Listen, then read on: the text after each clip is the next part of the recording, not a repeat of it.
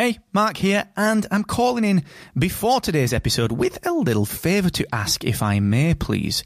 You see, today I'm changing the format of the Podcast Accelerator. I'm trialling a longer form deep dive episode, real specific actionable takeaways, and introducing my recommended podcast tool of the week. Now, the format is ever so slightly different. It is a little bit longer, and during this episode, which is a huge, deep dive, massive piece of free podcast education, during this episode, I'm going to break off for about 90 seconds to recommend a podcasting tool that I think will help you. And at the end, stick around, because there's a new section at the end, which is 3 actionable takeaways that you can implement today based on today's deep dive. So let me know what you think of this new format, please. That's the favour that I'm asking. You can do that on Twitter at Mr. Asquith, and you can get the written version of this over on my Twitter profile as well. Once again, that's at Mr. Asquith, and enjoy this episode of the Podcast Accelerator.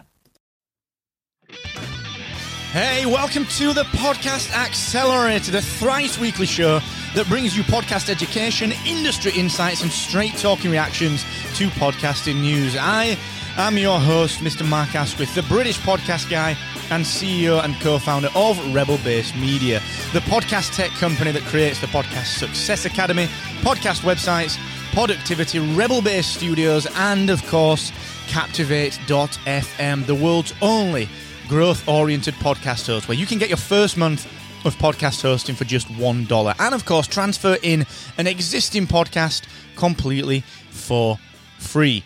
And today I'm going to continue to talk about podcast rebranding. So if you listen to the last episode, go and refresh your memory, because we talked about 3 questions to ask yourself before embarking upon a podcast rebrand. And today I'm going to continue that thread by kind of flipping that coin around and discussing 3 questions to ask your listeners before rebranding your podcast. But before I do that, just a little reminder that my wonderful friends Brandon, Chris, Kelsey, and the team over at Aweber are still giving you the chance to try their wonderful email marketing platform for 90 days completely for free. Now, you might be thinking to yourself, Marco, why on earth do I need email marketing in 2019? Well, 2019 is the year where you need to get on top of your email marketing as a podcaster. Because look, here's the deal. What are you trying to do as a podcaster? You are trying to connect with your listeners.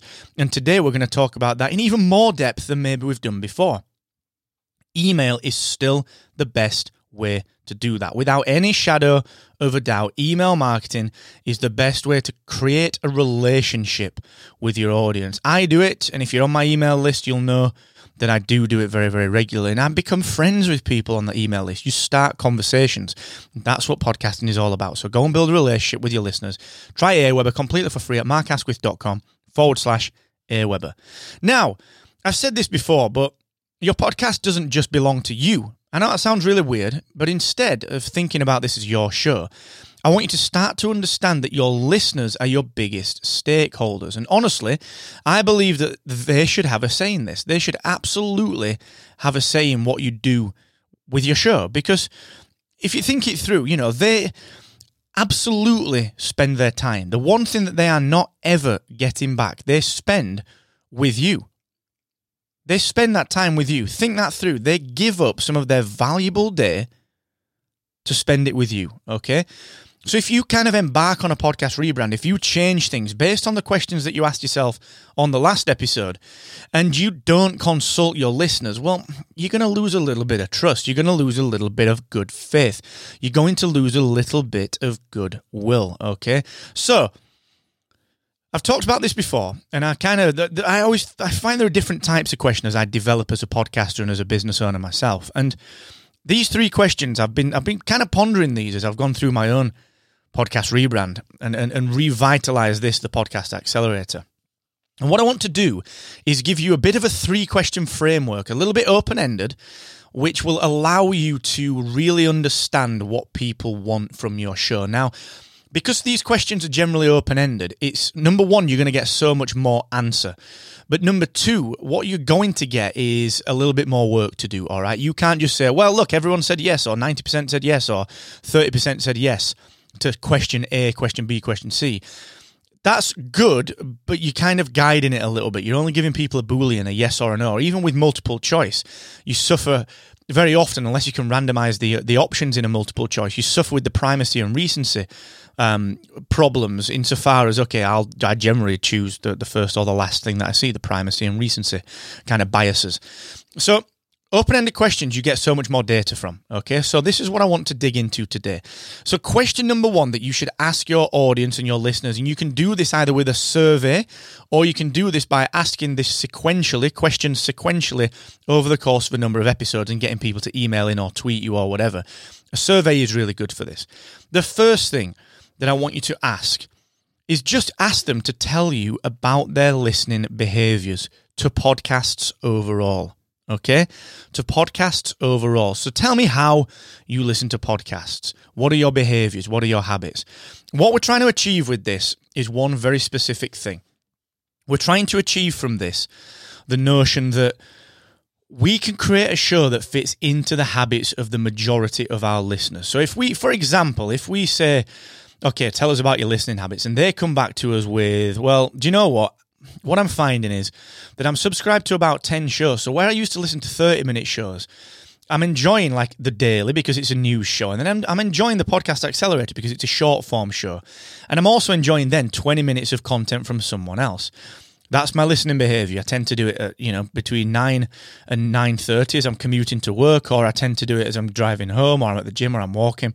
And what we're trying to do is understand how they consume podcasts so that we can find a place to fit into that ecosystem. Because what we don't want to have to do is force people to displace another show to listen to our show, because people have got a finite listening time. It's not unlimited listening time.